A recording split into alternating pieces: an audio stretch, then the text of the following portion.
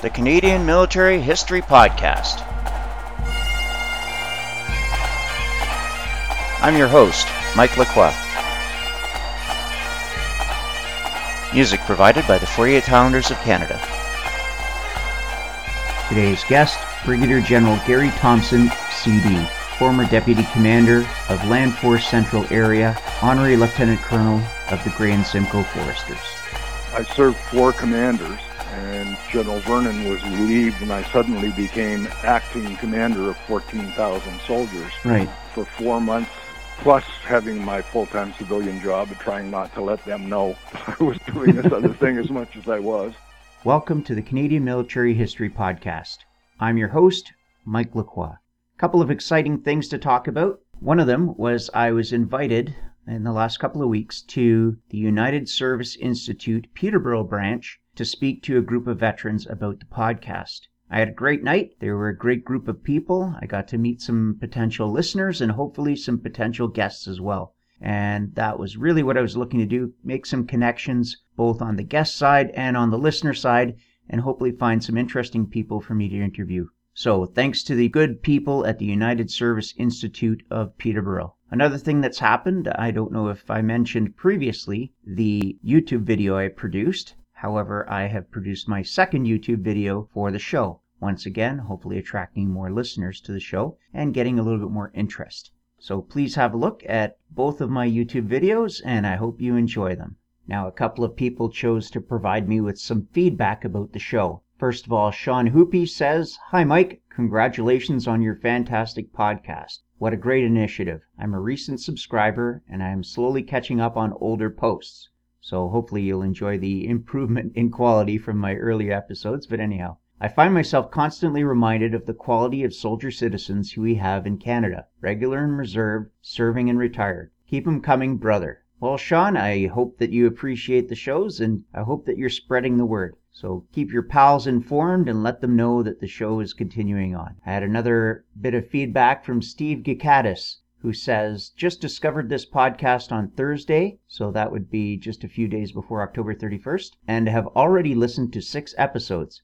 I'm currently in the process of rejoining the primary reserve with the Windsor Regiment Royal Canadian Armoured Corps, having previously belonged to the Royal Hamilton Light Infantry. I'm sure I will get some helpful tips and hear some more amazing stories from some of our country's greatest heroes. Keep up the good work." Well, Steve, the Windsor Regiment is a great unit, and they serve out of the Windsor Armory, which is a fantastic facility. I had an opportunity to visit that facility in May 2013, and I had a personally guided tour by the RSM of the Essex and Kent Scottish. So you'll really enjoy that armory. It's a nice facility, and hopefully one day the rifle range there gets approved for use by service rifles. If you're interested in providing some feedback for the show, there's a couple of ways you can do it. You can go on my website, CanadianMilitaryHistoryPodcast.ca, and just click on the guest book link. If I don't approve your link right away, I will get to it, so I'm not very vigilant on that part, but I do try to keep up as quickly as I can.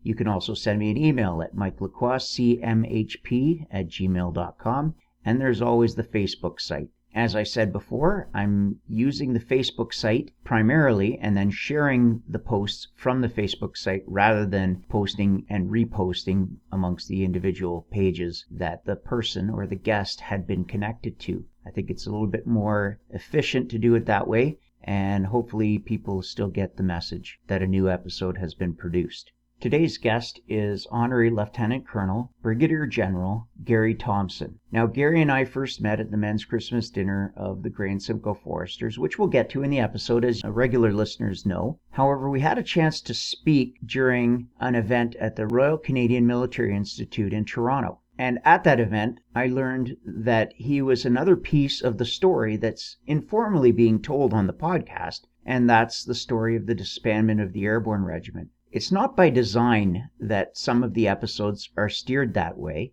It's more that some of the guests have experience in that episode in Canadian military history, and they feel the need to speak about it. So what is informally happening is we're getting a better picture of that one particular event. As we get more guests and more episodes produced, maybe there's some other episodes in Canadian military history that will start to get more light shed on them. This episode also speaks about the genocide in Rwanda, very briefly though, but that's another aspect of Canadian military history that I would like some guests to shed some light on. So that's another aspect that we can dig into if we get the guests to speak on those topics. So General Thompson grew up in Thunder Bay in Kincardine, Ontario. He immigrated from Scotland as a young lad, and his father was a wartime officer in the British Army, and he also served as a police officer. Now, General Thompson is somebody who I really haven't had a chance to get to know well. However, since we are both wearing the same cap badge, I'm sure that we're going to have a greater opportunity to get to know each other in the coming months, especially as we gear up towards the 150th anniversary of the Gray and Simcoe Foresters, the presentation of colors, which is scheduled for the May 2-4 weekend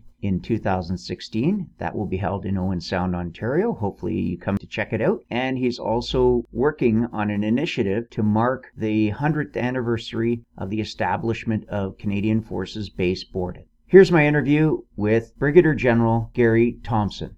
Brigadier General Thompson, welcome to the podcast.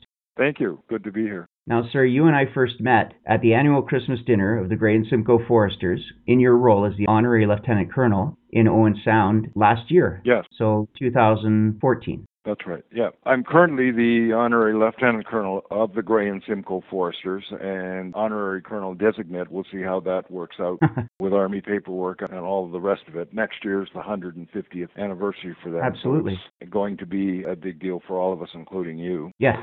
I'm not career-wise a forester, but my family is from Simcoe County, so in some ways there's a kind of a happy tie back. But that's right. I started in the military, actually in cadets, in 1955, which was only 10 years after the end of the Second World War, and every high school had an Army Cadet Corps. And the first time I put on the uniform, I knew exactly that this is what I wanted to be, and never really had thought about it before that because I hadn't been anywhere near a cadet corps. Right. So is that why you chose to join the Canadian Armed Forces, because of your experience in the cadets?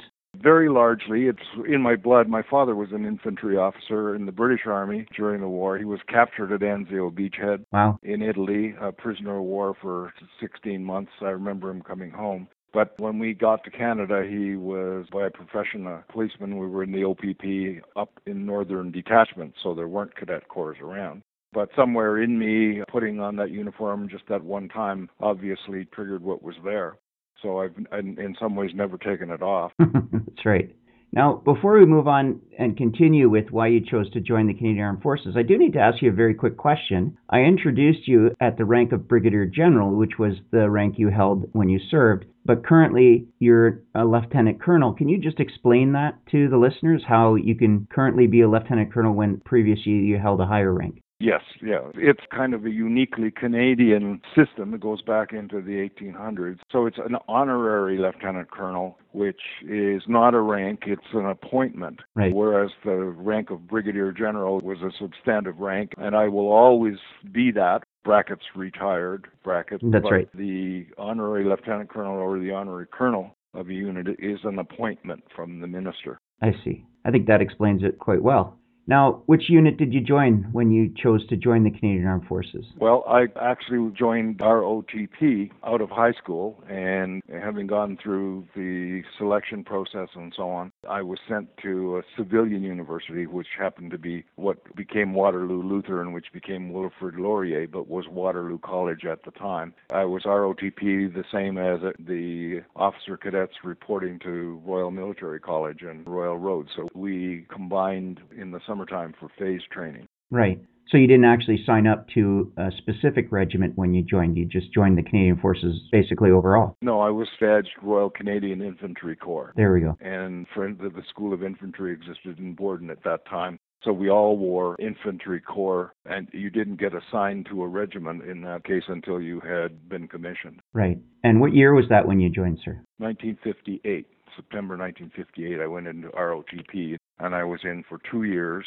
Then I became officer cadet retired through some unfortunate circumstances, and I joined the reserve 4 years later almost, in 1963, because I actually hadn't run across much of the reserve, or I would have joined it probably right away. Right. But anyway, I found my way to the Royal Regiment of Canada in September of 1963 and was taken on as a second lieutenant. What was the world like when you joined, sir? It was very different than now. The militia was much bigger, but of course I was sort of steeped in being a regular force officer cadet and so on, and I had to do a bit of a gear shift, but the reserve was quite a bit bigger than it is now. The Royals had their 100th anniversary the year before I joined, and they'd had 600 trooping the color. And the units, including them, are a lot smaller now. Right. At that particular point, it was always a little disappointing for everybody in it. The government had put the reserves into national survival training, and the threat of an atomic attack and so on was always there, and so all of the training almost was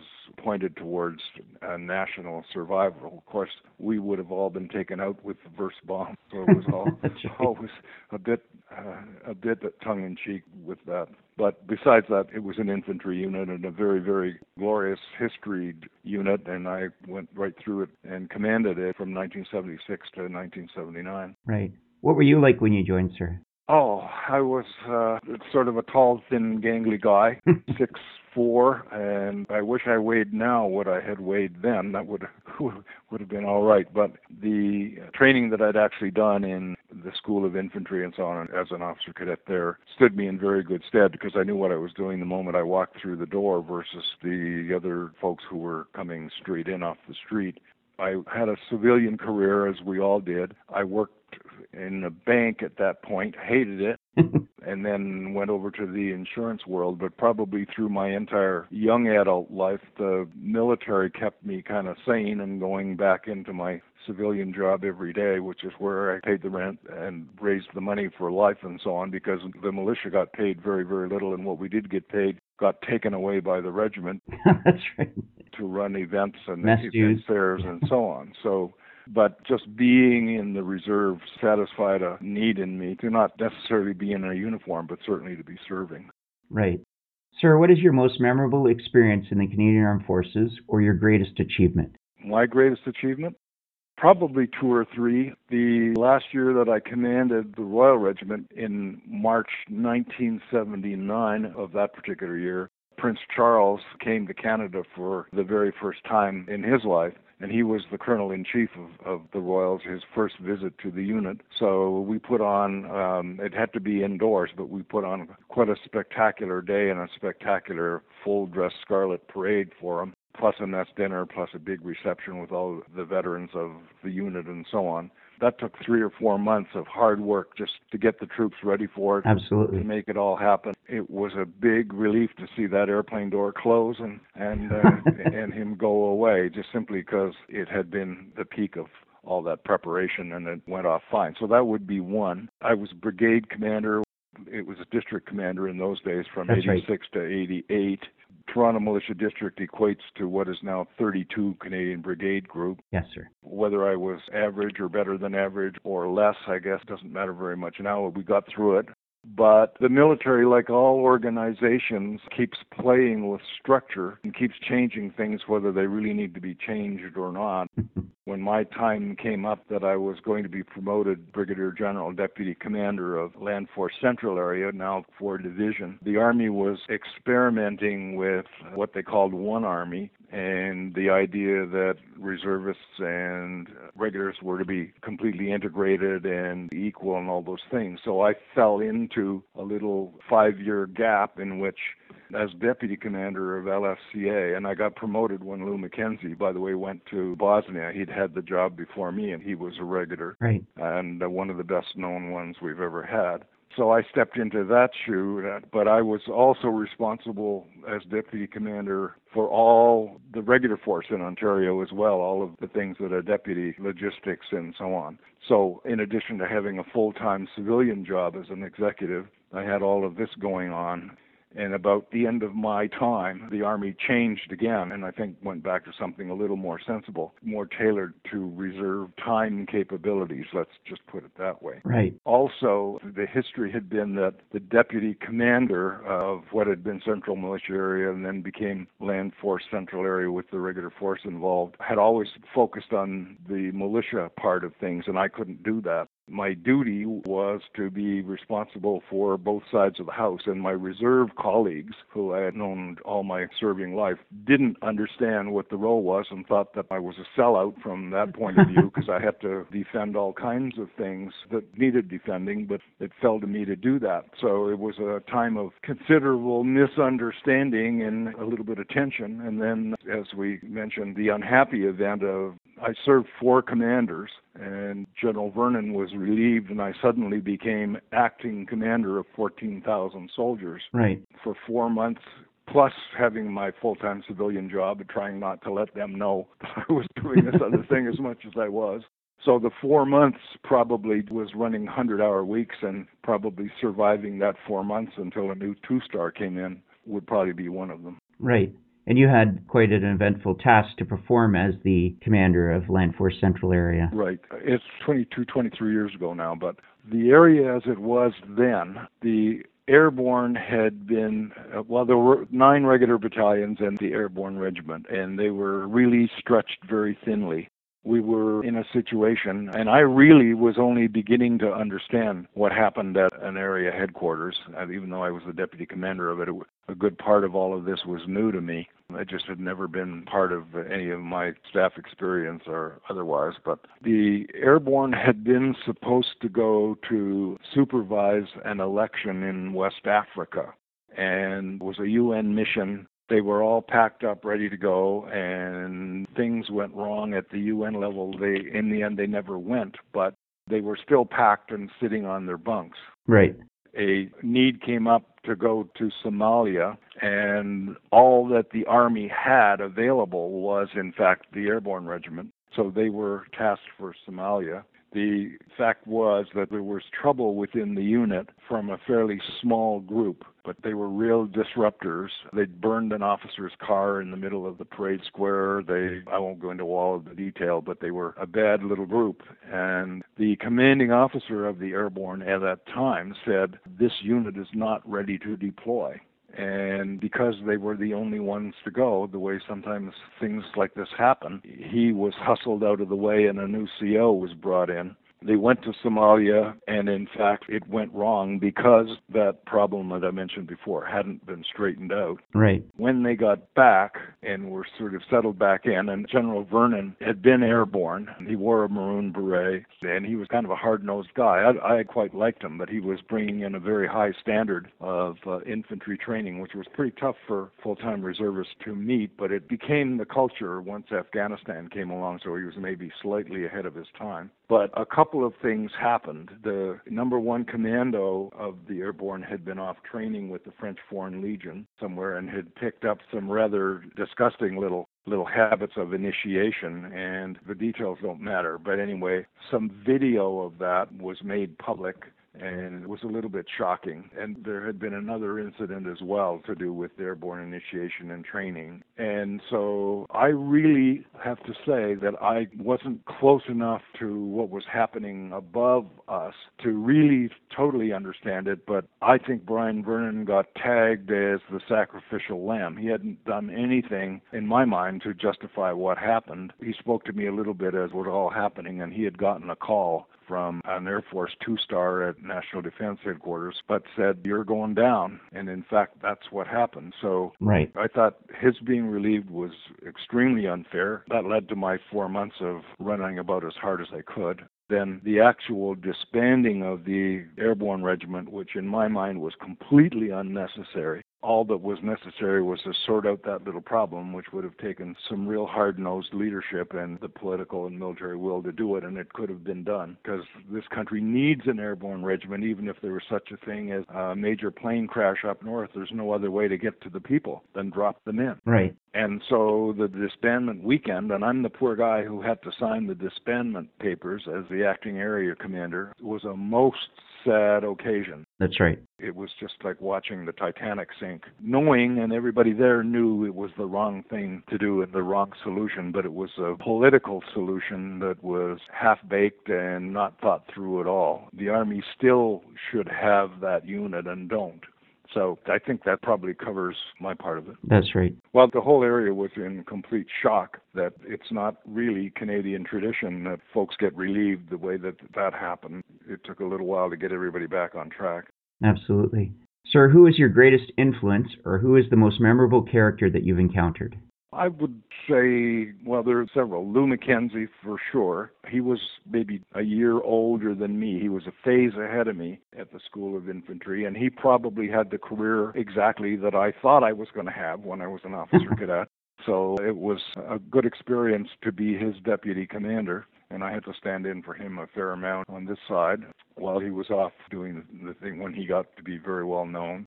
I joined at a time when a lot of the World War II folks were still serving, and a number of those who are well known in Canadian history were the rank of full colonel and so on when I was an officer cadet, a lieutenant and so on, and so there would be several in that category. Someone who I always find is a very great inspiration from the Royal Regiment of Canada is General Reg Lewis. He's quite an icon in the regiment as well. Reg Lewis? Yes. Yeah, and we were good acquaintances. I worked for him at the headquarters on a couple of different occasions. He, by corps, was Ordnance Corps and came up through the Service Battalion network, but we made him honorary colonel of the Royal Regiment of Canada, which he held for a dozen years. So he certainly was a very skilled guy. Along the way, I met, I'm trying to remember some of the names, and I'll pick them up afterwards. Sir, we've come to the final question. What was the greatest challenge you had to overcome during your service? I think there's a couple of different levels. By the way, I should mention, before we go there, that one of the most rewarding things that I got to do was to go to Rwanda. I was in Rwanda about 3 months after the massacre. Wow. So everything was still pretty raw and very, very recent there. So that was stepping right into modern genocide. And I got to tour a good part of the country and be there and see that. Romeo Dallaire had just been posted back out a couple of weeks before I got there, but I served as the Area Commander Ontario when he was Commander Quebec. And then after that, I got to pretty well every single Canadian location in both Croatia and Bosnia when I was able to go over and do a sweep through all of that. That kind of filled a little hole because in my whole career I had not actually managed to get out of Canada other than to the United States. So Croatia, Bosnia, and Rwanda are sort of big things in my memory. Right. What was your role that you had to be able to go to those places? Land Force Central Area was the force generator for all of the troops that were doing that. And so we were beginning in a very serious way to be feeding reservists into the regular units to staff them up to their full establishment to go for it, plus getting those full units, regular and reserve components, ready to go. So very much it was to go over and familiarize me with what they had to do when they were there. Right. And also experience the whole situation as it was there, which was pretty hairy. Right. So you had initially said before we go to your greatest challenge, you wanted to talk about your trip overseas. So what was your greatest challenge you had to overcome? I think at the very junior level, when I had been an officer cadet, I knocked heads a little bit with my platoon commander of the time. And so I had a sort of a one bad report that had gone there that I had to overcome. Right. So actually fighting my way into the militia and getting commissioned was a pretty serious challenge at the time. And happily, I found a couple of officers with a little bit of faith in me in the Royal Regiment. Without them, who knows whether I'd have even gotten in or not. But then I think I managed to justify their faith. And one of them was Brigadier Forbes West, who'd been 2IC on the Dieppe raid of the Royals. And so he was brigadier helping out at the time. And when I got promoted brigadier, I was able to call him and say, well, I hope that works. So that was kind of memorable with that. And through anybody's career as a commanding officer or a commander and so on, there are always incidents that are like a mountain you've got to climb at the time. But looking back 10, 20 years later, they're not really that much I think getting through the period when the Army thought that reserve deputy commanders could do everything without ever realizing how much our civilian careers were taking out of us at the same time. Right. And any reservist who've gone through that whole program, we could probably say just the entire stretch was the biggest challenge. So I'd say that. Well, sir, we've come to the end of the 4 questions. What are you working on now? What keeps you busy? In terms of the military, I was not in uniform for about 15 years and belonged to Fort York branch of the Legion and to several other organizations and kind of kept up to speed. But anyway, it was an honor to get asked to be an honorary of the Grain Simcoe Foresters. So we're getting ready for the 150th. We had Princess Anne 2 autumns ago visiting Barrie for her very first time. She's the Colonel-in-Chief. Absolutely. Next year, as the 150th anniversary, there's a presentation of new colors in May of 2016. Base Borden celebrates their 100th at the same time, and there's always been a history of the Foresters and Base Borden, not only because of geography, but the Foresters in 1916 built Borden, the very first version of it. So there's a very, very close tie there. Several ceremonies to go through, and then I'm taking about 35 on a battlefield tour to Northwest Europe at the end of September of 2016. At the moment, I'm trying to raise about $50,000 or more if I can do it to pay for everything that's got to happen next year. Right, I got your letter. Yeah, you did. So that's occupying a whole lot of time. Right. Sir, I'd like to give you an opportunity to summarize your episode. Well, in summary, what I would regard, I started out with the complete intention of being a career soldier. That got a little derailed, and you can look back and say, well, if I had done this little thing different or that little thing different, everything would have unfolded differently, but that's water under the bridge. So I became what I never expected to, a reserve officer, and then had a civilian career at the same time. So I managed to, I think, prove to my old platoon commander that he was wrong. And that's so far water under the bridge ago, it doesn't even really matter, but you can tell it's still somewhere in the back of my mind.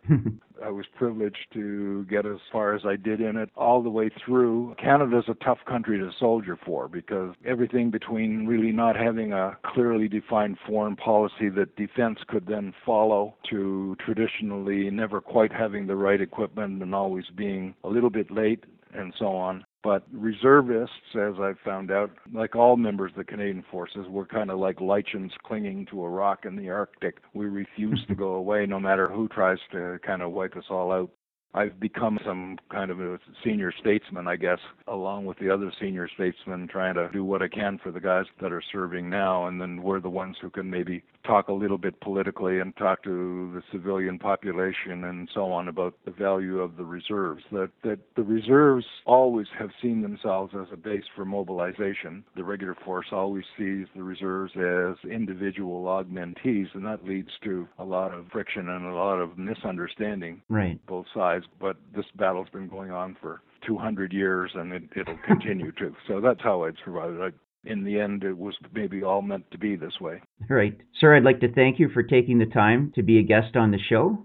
I think the next time we're going to see each other will be again at the Christmas dinner for the Grain Simcoe Foresters, this time in Barrie, or perhaps at a parade practice between now and the month of May. Well, I hope we do, yeah. Once again, thank you very much, sir. Okay, Mike. Thank you for listening to the Canadian Military History Podcast. I hope that you've enjoyed this episode. If you did enjoy the podcast, please leave some feedback on iTunes. If you have any questions, comments, or suggestions, please send me an email at mikelacroix, cmhp@gmail.com. Please let me know if you'd like me to read your comments on the air.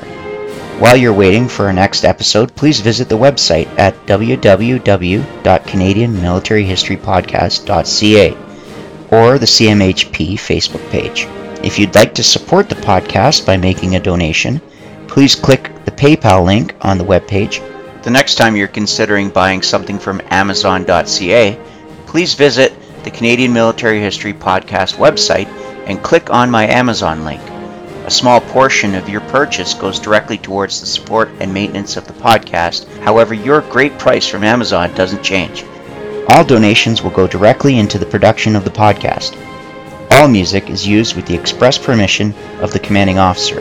End tag music is provided by the Princess Patricia's Canadian Light Infantry. Views and opinions are those of the guests of the Canadian Military History Podcast and do not necessarily reflect the opinions of Mike Lacroix Productions, the Government of Canada, or the Department of National Defence. This is a Mike Lacroix production.